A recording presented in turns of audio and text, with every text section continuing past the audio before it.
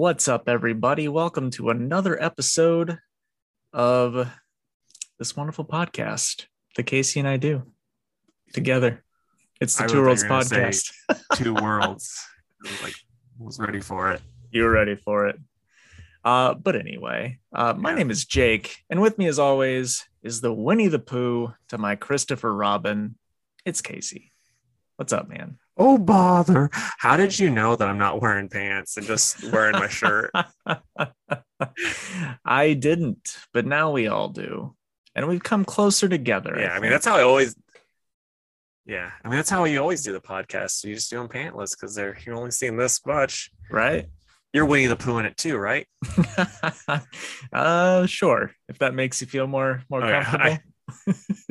I hope everyone listening is too. Yeah, for sure.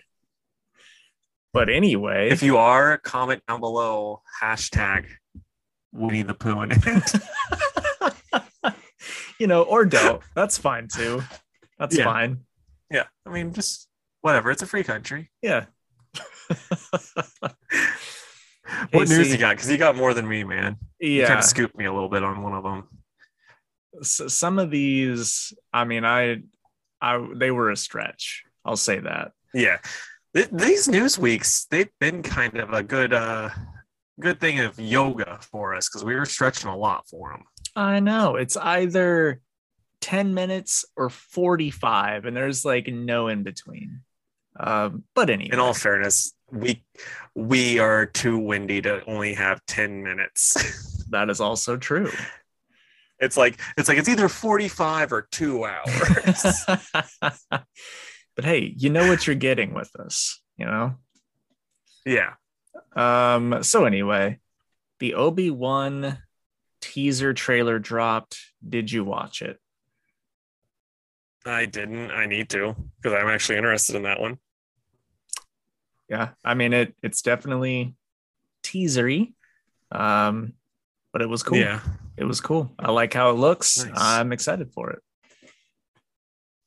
Yeah, I'm glad they're doing it because Ewan McGregor he seems like such a delightful person from everything you see. So I'm just like, he deserves this type of stuff, the big old payday that he's hopefully getting, and he seems like he enjoys it. So that adds to it. It's not like who's the other actor that played Obi-Wan that just hated it? Sir Alec Guinness. Yes. It's not like it's him doing it where he would be just miserable the whole time. Right. I'm curious if they'll if at the end of the series we'll see Alec Guinness or their fancy CGI Alec Guinness. You know what I mean? Yeah. It'd be really funny if it's just like Ewan McGregor and he's just, he went to the shops in Tatooine and he comes back with white just for men, but it's just for Jedis. He's just putting it in his beard and stuff to make himself look older. Yeah, because really that's quite a lot of aging in a short amount of time. Well, okay, so I saw one time where it's his age now isn't that far. I don't know the exact numbers, but they're it's actually not that far off from what he was. It's just Ewan McGregor is like fine wine. Yeah, that is for sure. That is for sure. So it's just kind of yeah, you can't make him look old unless you do just make him dye his hair. Right. Well, you have to let me know what you think of it whenever you see it. And then just the other really small thing I had was that the Penguin spinoff gets a straight to series order for HBO. You excited since you've seen the Batman and I still haven't, which I'll have a fun story to tell about why we haven't seen it yet. I am, dude. He was really, really good. So I think I knew he would be. It's just it's just shocking to me that he is Penguin still. I mean, I like him as an actor, but he is I would have expected him to have been Alfred before Penguin, Right. Well, I mean, they do so much makeup or CGI. I don't know which on him, but But yeah, whatever they do, even if it's just like a handful of episodes of him being a gangster, it's gonna be cool. Isn't it supposed to be like a kind of like a rise to power type of thing for him? I think so, yeah. Yeah.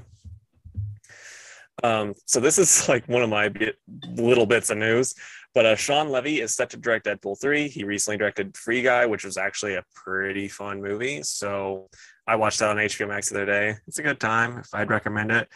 But yeah, I mean, I don't know how much of that he's going to bring over. I'm to the point now where I'm like, you have to be like a really bad director to mess up a good script. So if the Deadpool 3 has a good script, it's going to be fine. Like, I think a really good director can elevate a bad script, but it's also like, if the script's really good, you have to be a really bad director to bring that one down. So, Yeah. I think it's going to be just fine. Yeah. I mean, the first two were, so no reason for this one not to be. Did you see both of those? I haven't. I think I saw parts of 2 on TV and parts of 1 on TV, but I've never seen all the way through. It's one of those things where like, yeah, it's just whenever I hear most of the people talk about it online, like, oh yeah, he says the F word a bunch. It's so funny. It's like, oh, okay. So I know that word. I've said it quite a few times. Yeah, but that's reinventing the wheel with that. That's not really like the whole movie though. Yeah. That's just annoying Deadpool fans, which there are many. Yeah. But anyway. All right. So, some movie news.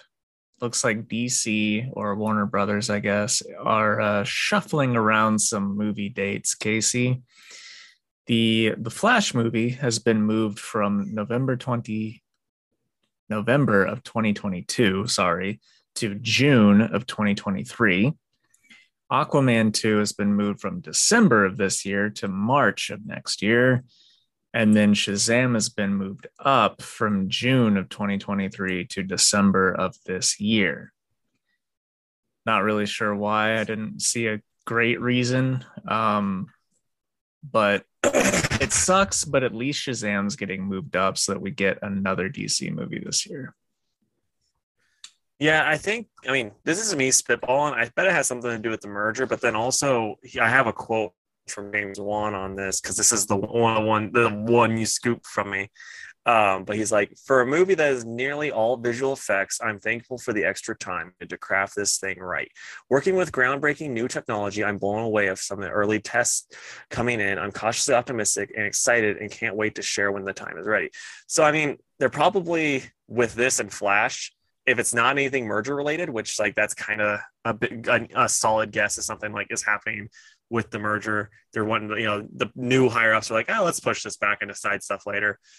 If it's not that, then it's just them going like, these are like Flash and whatnot and Aquaman are both very heavy in special effects. They probably are like, let's tighten this up a little bit. People are waiting anyway. We need, might as well have it,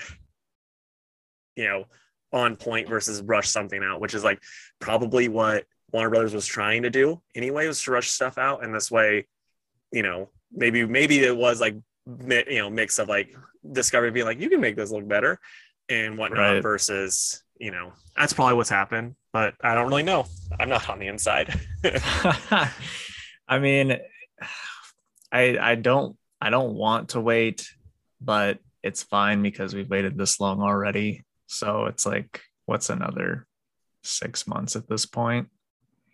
Yeah, right. And we're old now, so like time does go by quicker. Like if we were like in high school, we'd be like, oh, this is so terrible. But now we're like, oh yeah. And then we like look at like, oh shoot, that comes out tomorrow. I know, dude. It's crazy. All right. So I'll do another one. We're getting a Samurai Sonia comic book from IDW that will be written by Jordan Clark and Pasquale Quilano. It's a spin-off from one of the characters in the Sonia Versal series. And they say that this will combine Japanese history with Japanese mythology. I like Red Sonja. I like Japanese history and mythology. I think this could be tons of fun. You checking it out first issue then? Yeah, for sure. For sure. I Right saw on, man. some of the covers, and I know the interiors will look different, but the covers were just so dang cool. It's like, how can I not check this out? Yeah. Old Peach Momoko's kind of got to do a variant cover at least, right? I would hope so. It's probably going to be like a one You in have like 500, but yeah, and you're like, that's when I walk in. I'm like, Jake, why do you have 500 of these? You're like, no reason. I just thought they were gonna sell well. I swear. yeah, that's the thing So is yeah, my like last a minute. few people like get Red Sonja, but not enough as I would like. And I realize that Yeah, I'm part of the problem too, but I almost always will find one cover that I like and will buy because every issue of Red Sonja has like 5+ covers, and chances are one of them is really cool. So at least I contribute a little bit. yeah.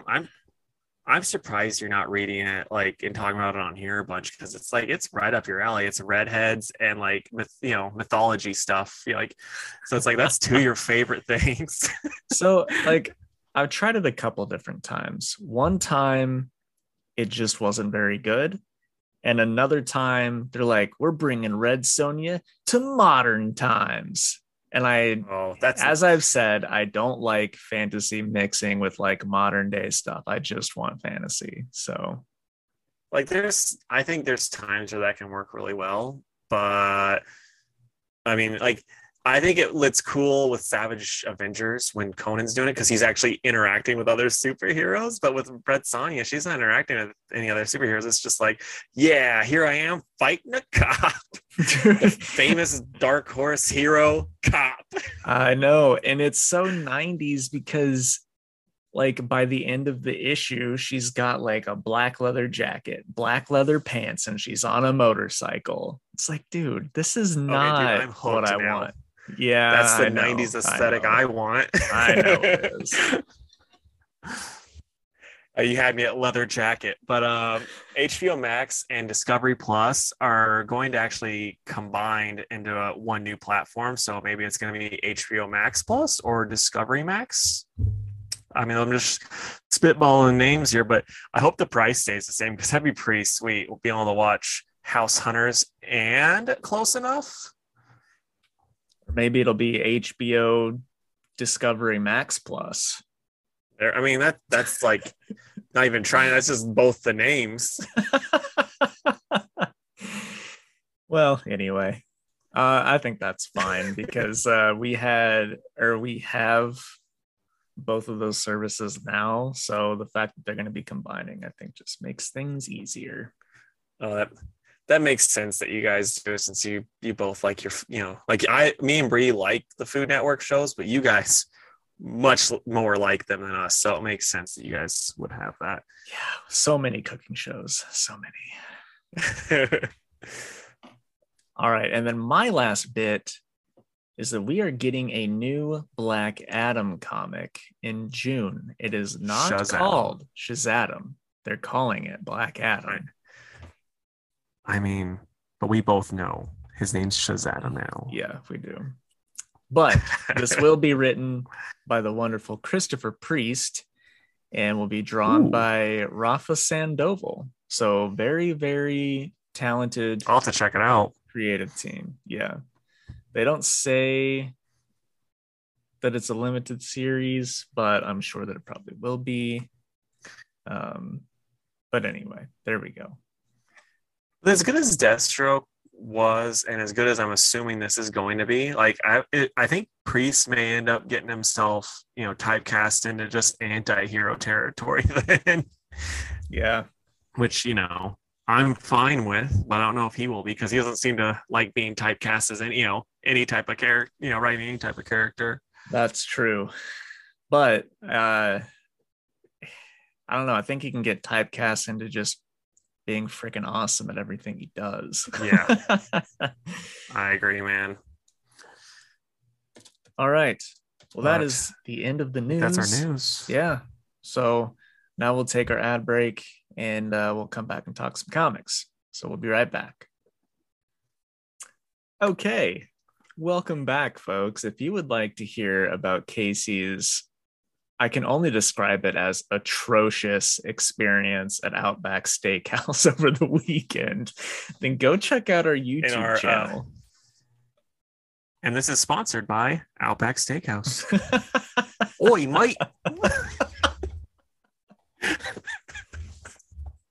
Anyway, our YouTube channel. Yes, that is Two Worlds Podcast on YouTube. Exclusive story. But anyway, Casey, what comics did you read this week, my friend? So I got to read The Thing, Part 5, Good Asian, number 9, The Amazing Spider-Man, 92, Mighty Morphin, number 17, Punisher, number 1, Hawkeye, number 5, Batgirls, number 4, Thor, 23, The Joker, 13, and Devil's Reign, 5 of 6. What about you, dude? I read Devil's Reign, Moon Knight, Trial of the Amazons, number 1, The Sumerian, Hour of the Dragon, number 1, last week's Dark Knights of Steel, number 5, because I forgot about it, Superman, Son of Kal-El, number 9, Sonic the Hedgehog, Imposter Syndrome, number 3, Neil Gaiman's Norse Mythology, number 2, Batgirls, number 4, Joker 13, Devil's Reign 5, and Thor 23. Sounds like you got a little bit more than me, man. I do. So I'll hop right in it. Devil's Reign Moon Knight, number 1. It's written by Jed McKay and art done by Federico Sabatini. It was cool. It's just a one-shot about what Moon Knight's up to in prison after he got arrested in Devil's Reign. So it's a lot of like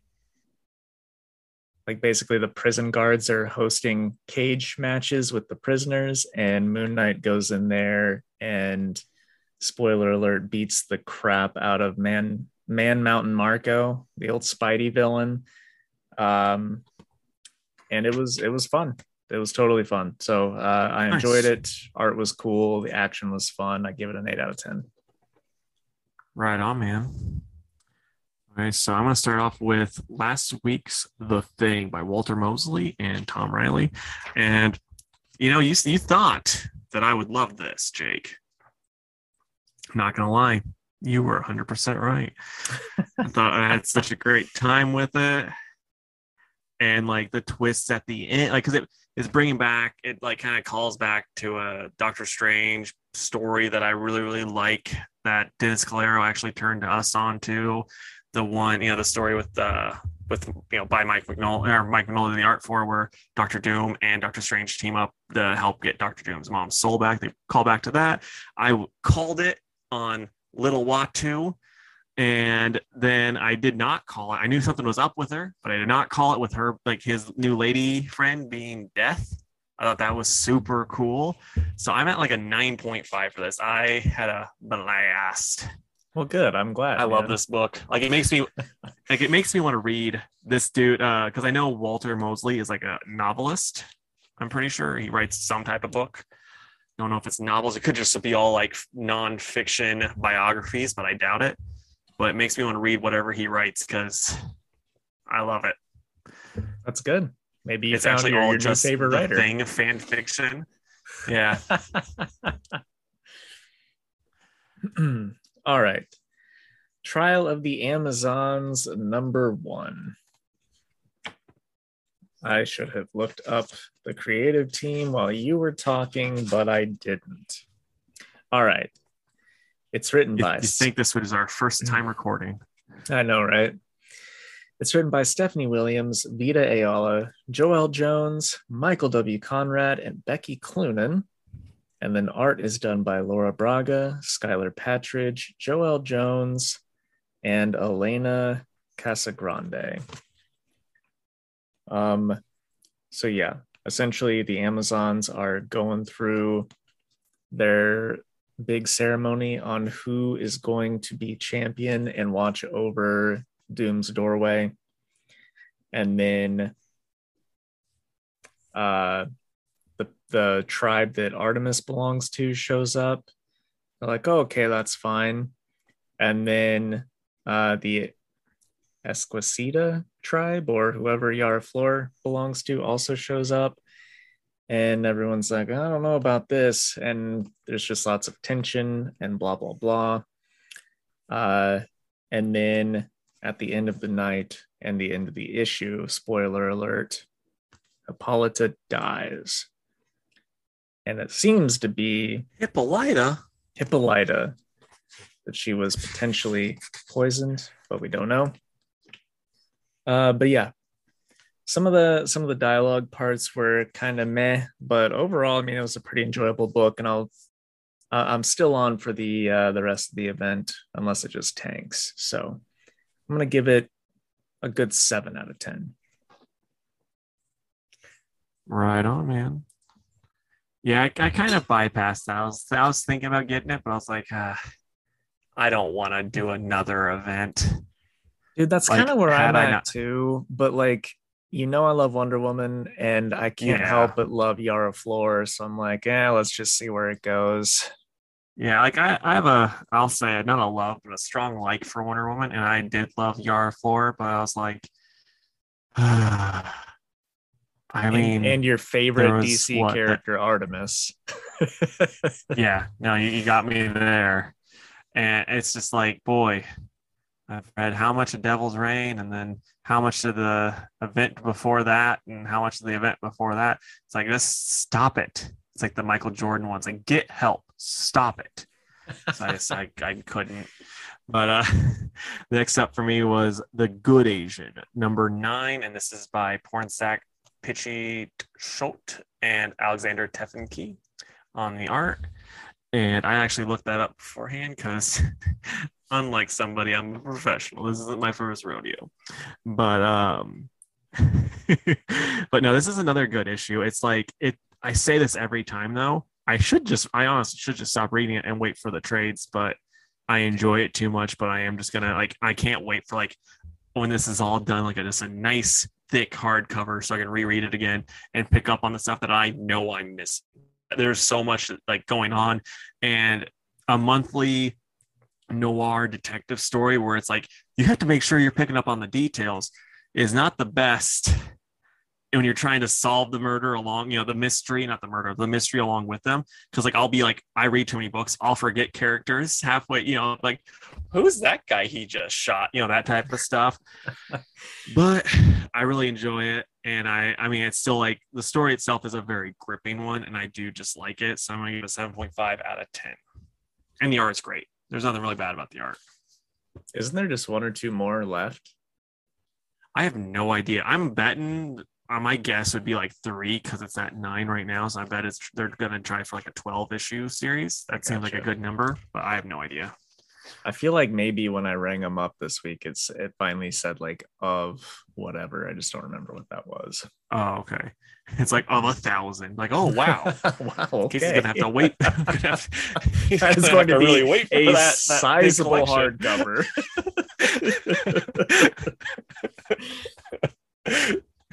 All right. Anyway, next for me is the Sumerian Hour of the Dragon, number 1, written by Julian Blondel and art by Valentine Sescher.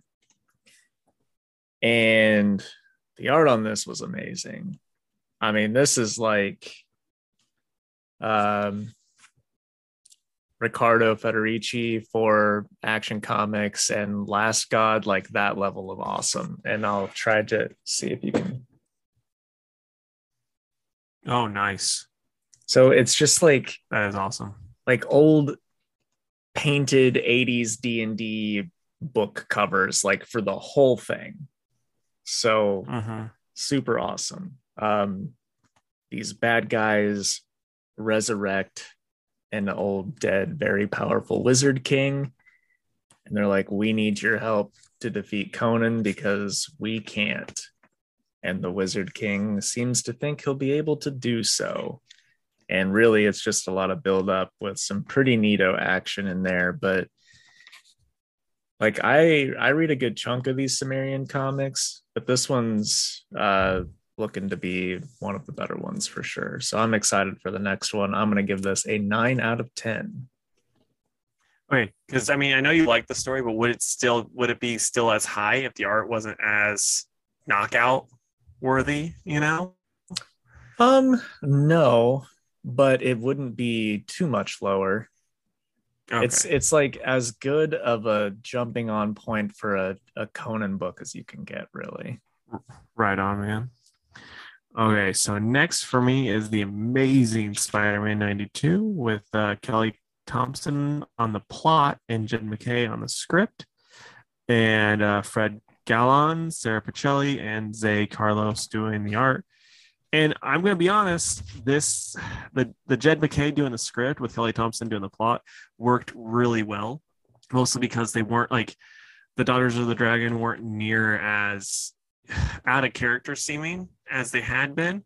So it just made this story a little bit better in my opinion. And we got Morbius in this because that explains why old Doc Connors has got wings. They crossed his genes with Michael Morbius, and it was always kind of funny because they kept calling Michael Morbius. He's like, "Call me Michael Morbius or Doctor."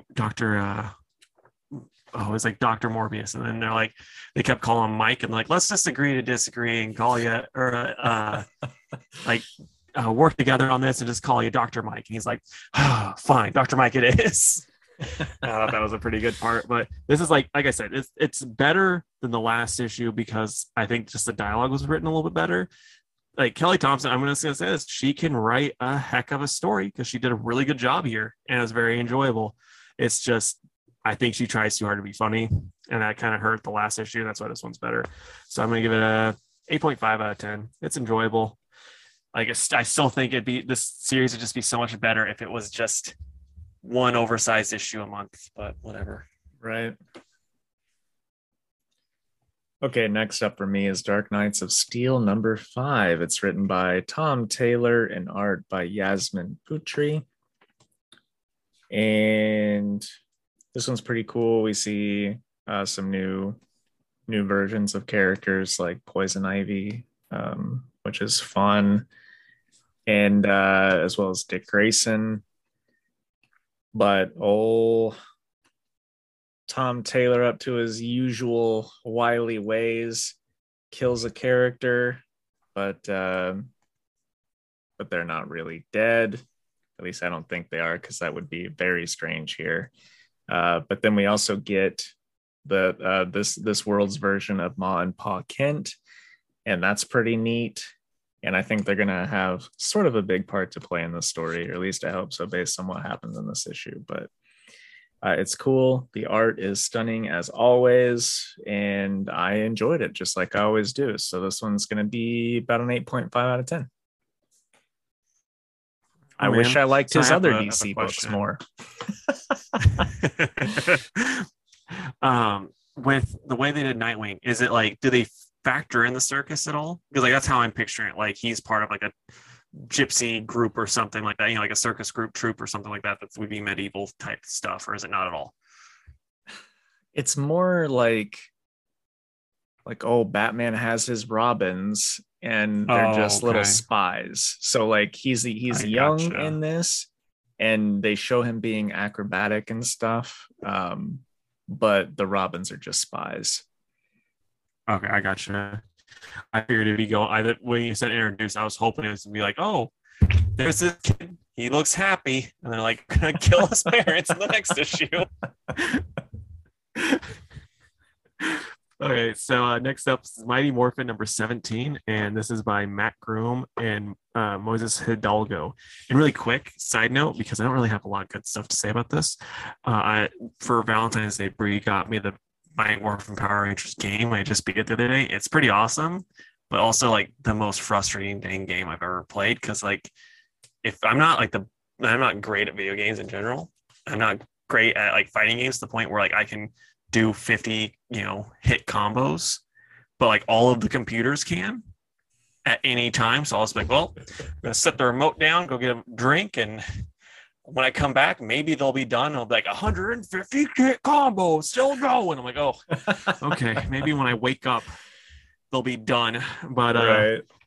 no, like this issue kind of is just like, oh yeah, the big event's over. So we're trying to set up something new, but it's not the Power Rangers I remember. It's like it's that group that was after them, like, like the guy, and I never liked them as a kid. And so this is the group that's in Mighty Morphin. I didn't know that. So like I was reading this, I'm just like, boy, do I not care about these people? And so then it did not hit for me at all. It was mostly just a big old whiffer. So I'm gonna give it a probably 2.5 out of 10. The art's okay, but I did not care about the story. So like, do you think it's going to stay these characters you don't like for the next arc, or do you think they'll come back? Like the Okay, OG? so when I think I checked this out online, and I could be wrong, but I think this is the secondary team in Mighty Morphin normally, except for the big event was everybody. But then Power Rangers is the original team. Okay. So I think it's just kind of like them going. Like I said, I could be wrong on that, but I think that's what I read online. So that's why I'm going to give Power Rangers still a try. But this was pretty bad. So, yeah. I got you. Okay, next up for me is Superman, Son of Kal-El, number 9. It's written by Tom Taylor, and art is done by Bruno Redondo. So just like Nightwing, the art is cool. The story and some of the dialogue is pretty dumb. But then essentially this whole issue and like 2-part crossover was for Dick Grayson to convince Lois to help John's boyfriend's journalist place wherever he's working and uncover the truth. And I don't know. It seems like maybe that's a bit beneath Lois, even if that sounds terrible. You know what I mean? I mean, it's just like, why would Lois help him when she'd probably be already doing it herself? Like, that's one of my main problems. I'm sorry to be hijacking your thing, but when I was reading Tom Taylor's run, it's just like what little I read, it's just like he's like, no, Lois doesn't care about doing the truth. She's just over here doing nothing. Right. And it's just like, come on. Like, you know Lois is better than that, man. Like, you're not that stupid. What are you doing? He's right. Like, no, I have to make her look bad so my new character looks good. Well, yeah. don't you get it? So yeah, I wasn't hot on that. Right. But now she's involved because Dick Grayson came by and was like, hey, you should totally help out. and like I just picture Tom Taylor having her written, so she's just like biting her like pain, like, look at those yoga pants Dick Grayson's got on. Just walking around with that dump truck going everywhere. Dude, speaking of Dick Grayson's dump truck, so that's the title. I know, right? It really is.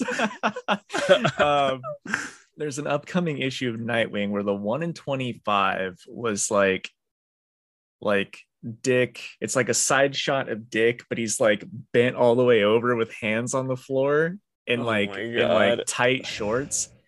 And they're like, this is the 1 in 25. It caused such an uproar that DC is now just making it the B cover so that anybody can get it who wants it. Oh Lord. I mean, I guess that's part of it. It's like you've been teasing dudes and women with the Dick Grayson dump truck for so long, and then when you offer this type of variant cover, all the hornballs are coming out. Yep. And because I collect Nightwing, I was like, okay, add. Because I can't have an incomplete collection. Yeah. Just like also, I'm gonna frame it and put it on the wall. Yeah, you're gonna have a complete erection now. Oh Gosh. But anyway, back to this book. The art carries it so hard. It's gonna get a 5 out of 10. Yeah, I don't know. It's very much my problem. Like that book, like that Superman book is like my problem with Tom Taylor, except for the murdering, killing off characters for no reason.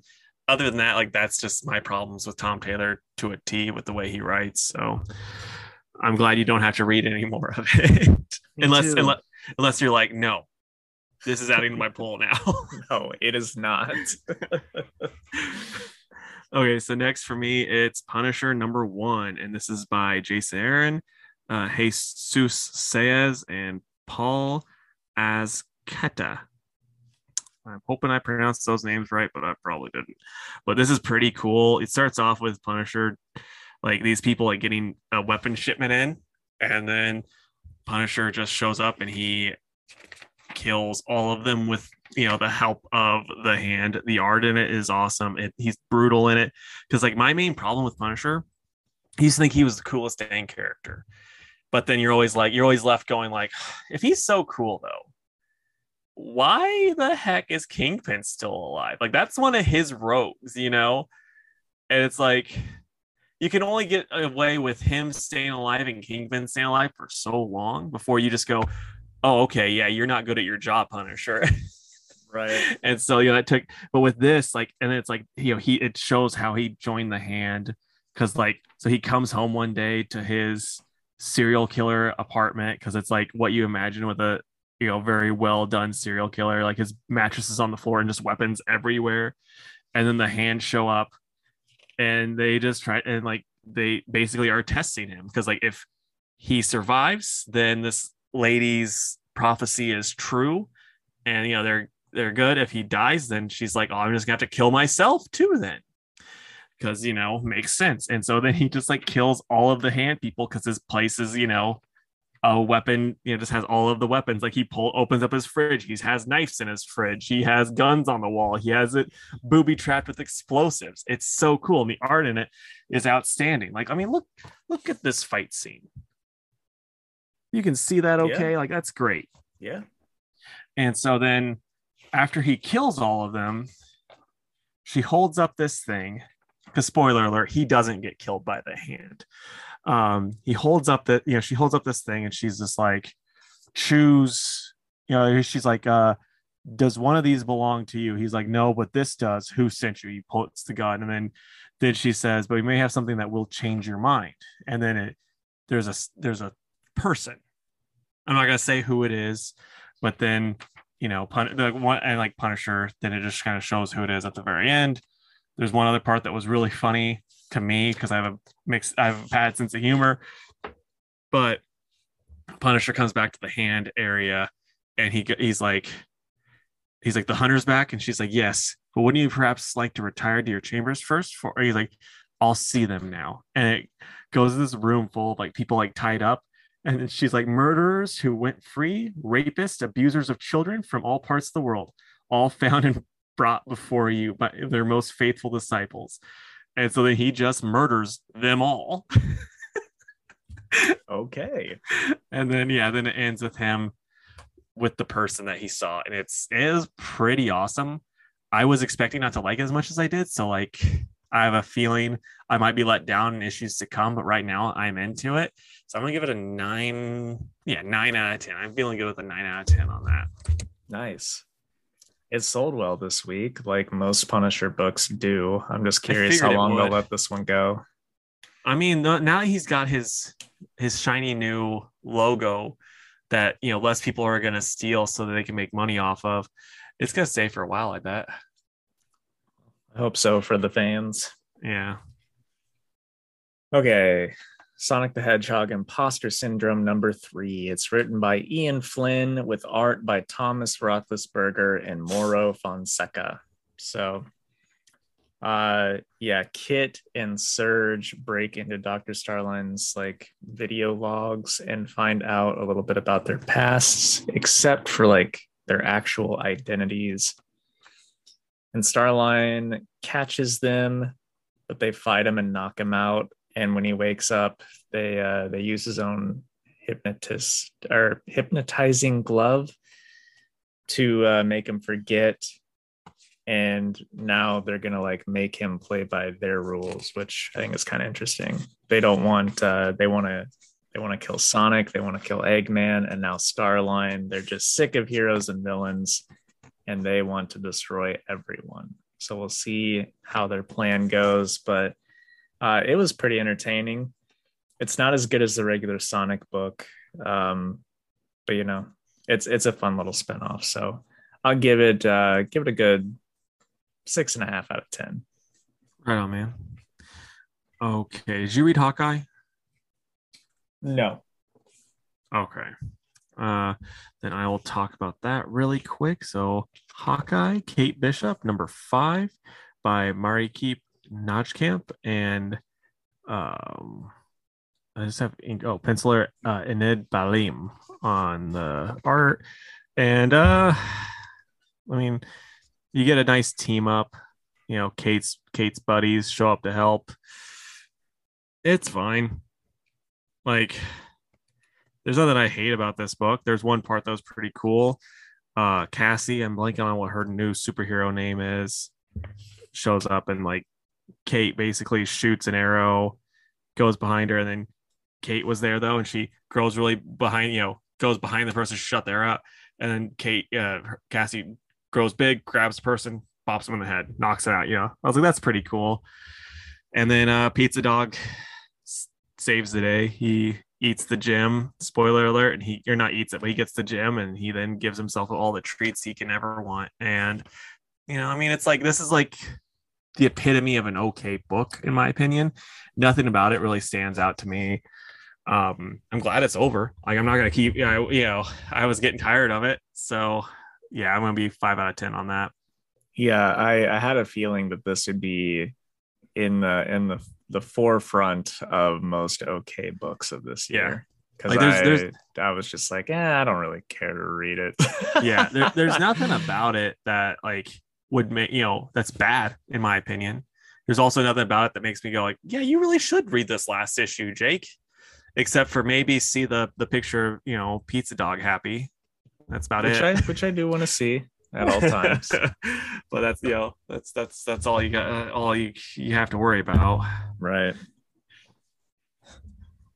Okay, so my last book before our mutuals got Neil Gaiman's Norse Mythology #2. See, it's written by Neil Gaiman and P. Craig Russell, and then art is done by David Rubin and Colleen Duran. So this finishes up Ymir's fishing expedition, and then the second half of the book is the first part of the death of Balder. So lots of good stuff. I like the story of Balder's death quite a bit. It's one of the more famous Norse mythology stories, I think. So I'm looking forward to seeing the rest of it drawn in this nice, pretty art. But I like it a lot. It's always good. 9 out of 10. Right on, man. So what order do you want to do the last 4 in? You can do Devil's Reign, Joker, Thor, Batgirls. If that's what you want to do, buddy. I know you like to alternate your Marvel and DC, Yeah. So. Okay, so Devil's Reign 5 of 6 by Chip Zdarsky and Marco Cicchetto. So what were your thoughts on this, man?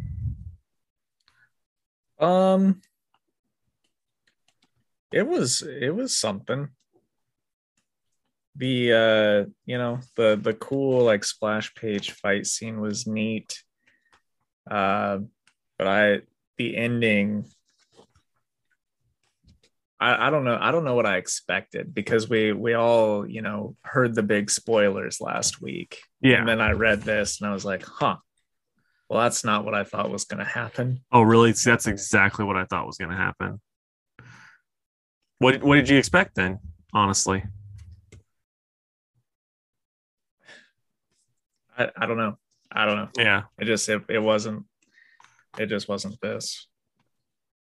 But I mean, the the high note always is the art by Chichetto. Yeah. What about you? See, I really enjoyed it. There's stuff about it that I didn't love. Like, I still don't think U.S. Agent is this much of a douche. Like, I don't think he should be doing this. Getting A bomb on their side is crazy. I love the way Kingpin was written. I still love that how he like because it's like it makes me think of like Mark Wade's run. There was this one part where I'm pretty sure like Matt meets with Kingpin and they're looking at art and Matt can't see the art obviously. So you're seeing what Matt sees until the very end and it's just like different pictures of like Daredevil being brutally killed because Kingpin is that obsessed, you know? And Yeah. so like seeing him be this obsessed with his mind be missed, like it makes sense. Like this adds up, like this stays true to that character in my opinion. And then like the art is outstanding and all of that. I think it's really, really cool.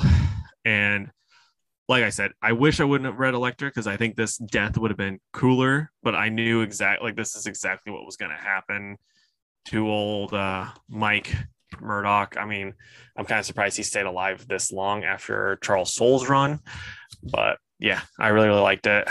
I'm pretty high on it. I don't. It sounds like you aren't anywhere near as high as me. No, I mean it's like a 7. I didn't dislike it. It was just like, oh, this part's cool, and oh, that's how it ended. Yeah. See, I was like, I was pretty hyped after I read it, so I might actually probably add a 9 for it. Like I said, I really enjoyed it. Good. Okay. Now we've got the Joker, number 13, and yeah, it's written by James Tynan, and then art is done by Giuseppe Camuncoli. Sorry about that. Yeah, what did you think of this one? I like the art. I thought it was kind of goofy how like okay, this guy who's been probably murdering and eat people for forever, Joker making fun of his cooking can get under his skin enough that Joker then will break free because the dude comes in after him to kill him. I thought that was pretty stupid. And then this part was hysterical. I don't know if you've ever seen Killer Clowns from Outer Space, but there's this one part where this like big biker dude's like talking crap to one of the killer clowns, and the killer clown's like, and then just boop and knocks his block off. Just head flies right off. I'll try to find that and post it on our Twitter after this episode goes up because it's pretty darn goofy and it made me think of this. And then also like, oh yeah, Vengeance, aka Lady Bane, is gonna murder Joker. But wait, we're gonna find out another reason that Joker doesn't get to get killed, even though every reason for him should be killed is right there. Yeah. Yeah, that part.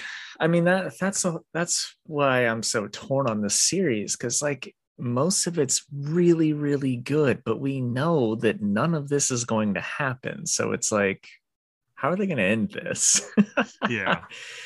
um yeah, I'm a little over the old cannibal family. It's just, I don't know. I just don't know why that's such a main focus. But I also think that scene you're talking about is funny because like that should just be so bloody and gory, and they just didn't add any of it. I know. It was very cartoony. Like Yeah, almost picture I can't do the noise, but the like that, you right. know, that Mhm. should just be the noise that comes with it. Did you happen to read the punchline story? Because I skipped it because I was reading all of these What do this you morning. think? Yeah, because you read the last one and you loved it. Yeah, right. Um, Also, is this just one more issue? Because it says to be concluded. Must be. I'll be honest though. I thought she was gonna be a stupid character. I would read a Vengeance, aka Lady Bane, aka Lane, miniseries. Yeah, I would too. I think she's one of the best parts of this for sure. Yeah. And I just like, I like Bane in full Bane force being back. Yeah, same here. So hopefully this thing wraps up nicely. Yeah. Where are you at for this one? Man, probably like a 6.5. That's actually where I was feeling it too, if I'm being honest. Maybe a little bit lower just because the punchline story still has like, it's just like, I don't know. It's like if I was playing tag with like a 2-year-old and I was like, I am not getting tagged because it has not got me once. Yep, I feel you. Okay, so next up is Thor 23 by Donny Cates and Nick Klein. And I'm 100% going to have you take over because I honestly really liked it, but you're Thor boy on this pod. So you get the take point on this.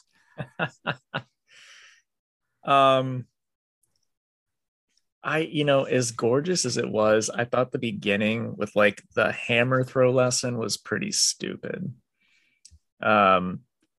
I don't know. I just don't like how Donnie writes Thor and Odin's relationship. It's just like way too shut up, dad, like all the time. See, this one I didn't get that in this issue personally. Well, because this felt more like father son-ish than I'm just all saying, of the other stuff. At this point in Thor's life, he's not he's written like a toddler. Like, will that happen to me when I die? Can you die? Like, he's been alive for so long at this point, dude. Like, yeah, no, I get you. It just shouldn't be coming up. But anyway, the fight, however, was amazing.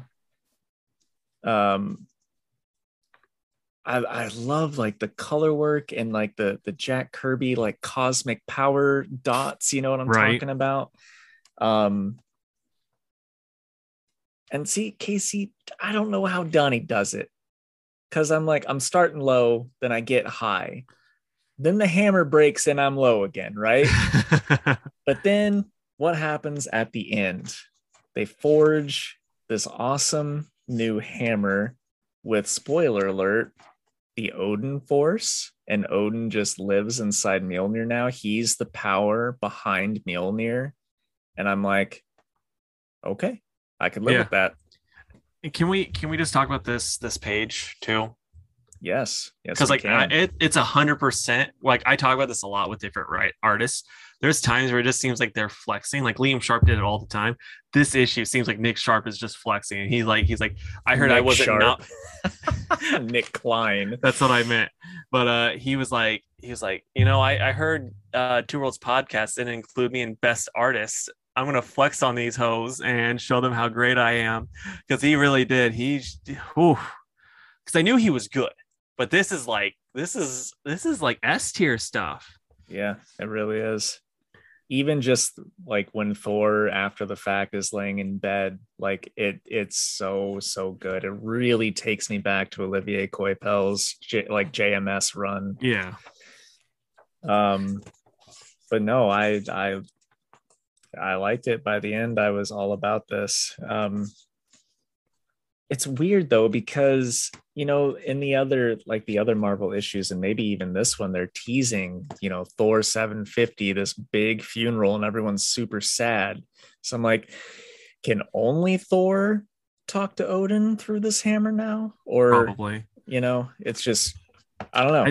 I liked how in all the ads like Odin was right here.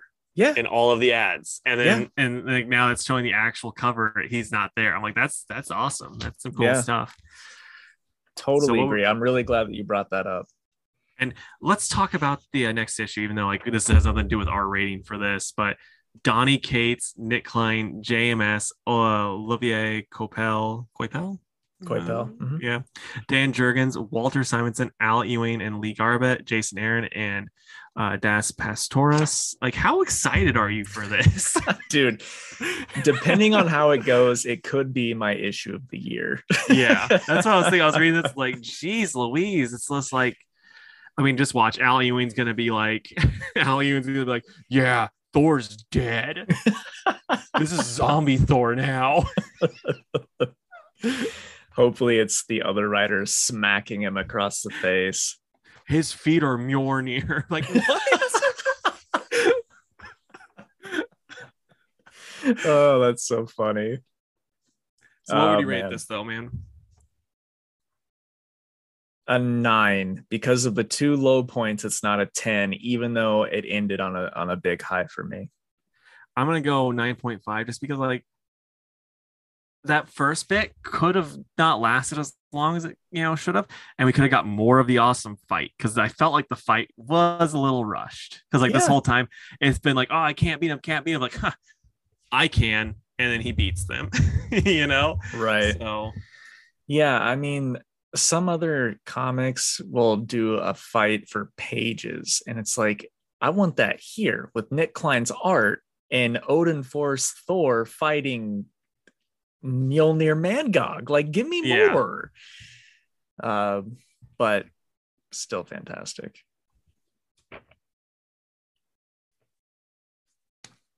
All right. And then our last one is Batgirls number 4.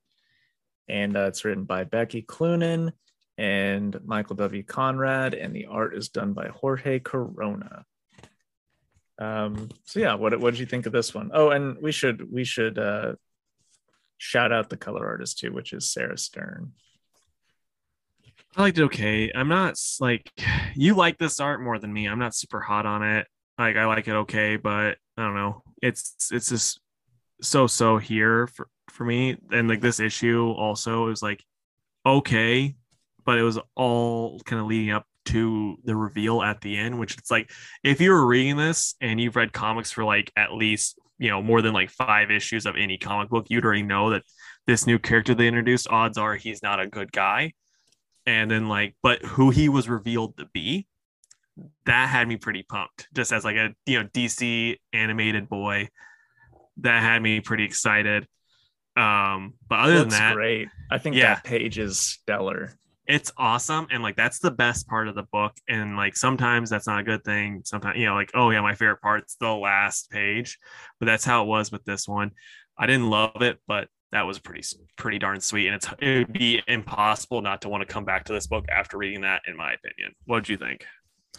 I liked it a lot. My favorite page was this one Yeah. because I think I mean I can see why you wouldn't be hot on the art, but I think pages like that it really shines. Um,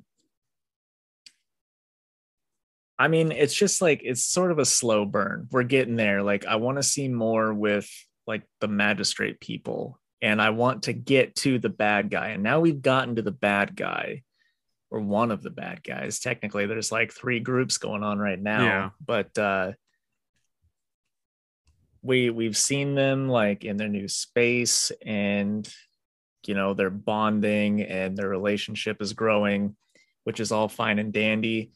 It's just like at issue 4 we should be a little bit past that, so hopefully now that they've done this big reveal we can really get in it, you know what I mean? Yeah. One thing that annoyed me too, though, it's like, so are we trying to believe that Barbara, smart Barbara, was like, hey, I'm friends with the Batgirls. I have no connection to them other than just being friends with them. They're going to drop off this villain that, because I've been in contact with them this whole time. But again, I am not a superhero. I'm going to they're going to drop off this villain for you to help take care of with your art therapy degree. It's like, are we really believing that's something Barbara would do? Like, my only thought would be if she got hacked again by that one lady. That's the only way that I would make that seems in character for her, is if the bad guy's teaming up with this bad guy. Yeah, I agree. Like at no point do I think Barbara says that and doesn't say take him to jail right Yeah. now. Yeah, right. So that was pretty stupid to me. But I will say one thing that's really good that Becky Cloonan and Conrad do is they do the relationship stuff. Like, even though I do think a lot of the stuff with the actual like plot development stuff kind of are a slow burn. It's not my favorite. The way they have the characters' relationships going, it's pretty good stuff. I will say Stephanie Cassandra, they need to work on their brains as far as their costumes. Their mouths are covered. Make it so that you can filter out toxic gas if you have your mouth covered, ladies. Come on. I know that was one of my thoughts too. I was like, if this were Batman, they would be sure to say, by the way, this doesn't affect me. Yeah, Bruce would be like, I've actually had a lot of fear toxin in my systems, so it doesn't affect me anymore. Exactly. It's like, why are you always out of breath when you're talking? Talking like this is hard.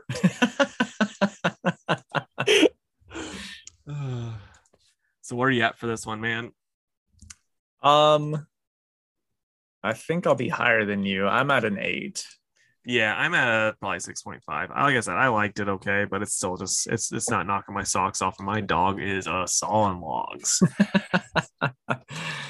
All right. Well, what are you excited for next week? I'm gonna say Batman, Superman, World's Finest #1 should be a great time. Flash 780, and let's go with Crimson Cage #4. Okay. World's Finest was also up there for me. I'm very excited for that. But I will say probably Blue and Gold, Wonder Woman for sure, and what's a good third? Batman the Knight. I've been digging that one. Right on, man. Okay, so it's Fantastic Four time, and I'm gonna kind of get my shirt showing really quick. It was this little guy's 50th birthday, Gigan, this Happy this birthday, weekend. Gigan. And if any kaiju looked like he could fit with the 90s superheroes, it's Gigan. For those that don't know, he had hooks for hands, like a weird visor for eyes, shot laser beams out of his forehead, crystal, had horns everywhere. He had a buzzsaw belly. Looks like, I mean, if you saw me, like, oh, that's a Rob Liefeld design creature, but it's not. And so my question to you, Jake, is give me your 4 favorite 90s character designs. Okay. Azrael. Probably Long Shot. Trying to think of like DC ones, but they're really like aren't a ton. So I'm sorry if this takes one from you because I know we've talked about this character before, but Adam X. Oh yeah. And then my favorite has gotta be Sif, 90s Sif. God no, but they are Asgardian.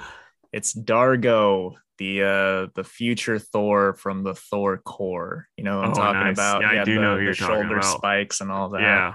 Yeah. So for me, I'm gonna have Thunderstrike on here twice because there's 2 different Thunderstrike designs and they're both awesome. So there's the original Thunderstrike, looks cool, and then later on in the series, he gets Blood Axe's axe. And so it's like Thunderstrike, but even more like metal, and it's awesome. and so those 2. And then I'm also going to say Jack Knight. He was like late 90s, and he's very much more grunge inspired. You know, like he's like hipster grunge coolness. You know, I enjoyed that a good bit. And then I'm trying to think of another just 90s character that I'm like, oh, Blood Axe. Oh, we're going to go back to the Thunderstrike stuff because Blood Axe was awesome. And we'll give Cable some love. Yeah, I thought for sure you would bring up that one guy from Ghost Rider. You know, I'm talking about Vengeance. Yeah, Vengeance is awesome too. It's like, boy, Ghost Rider's not metal enough. That's funny. And if you didn't talk about Dick Grayson's dump truck, that would have been the title. But yeah, I know, right? All right, guys. Well, that is the end of the episode. So if you would please go to facebook.com/2worldspodcast and give the page a like. You can also follow us on Twitter at 2_worlds_PC and on Instagram at 2worldspod. You can email us at 2worldspodcast@gmail.com. And also, please go and subscribe to our YouTube channel. That is 2Worlds Podcast on YouTube. And tell us if you're gonna try to get that dump truck cover.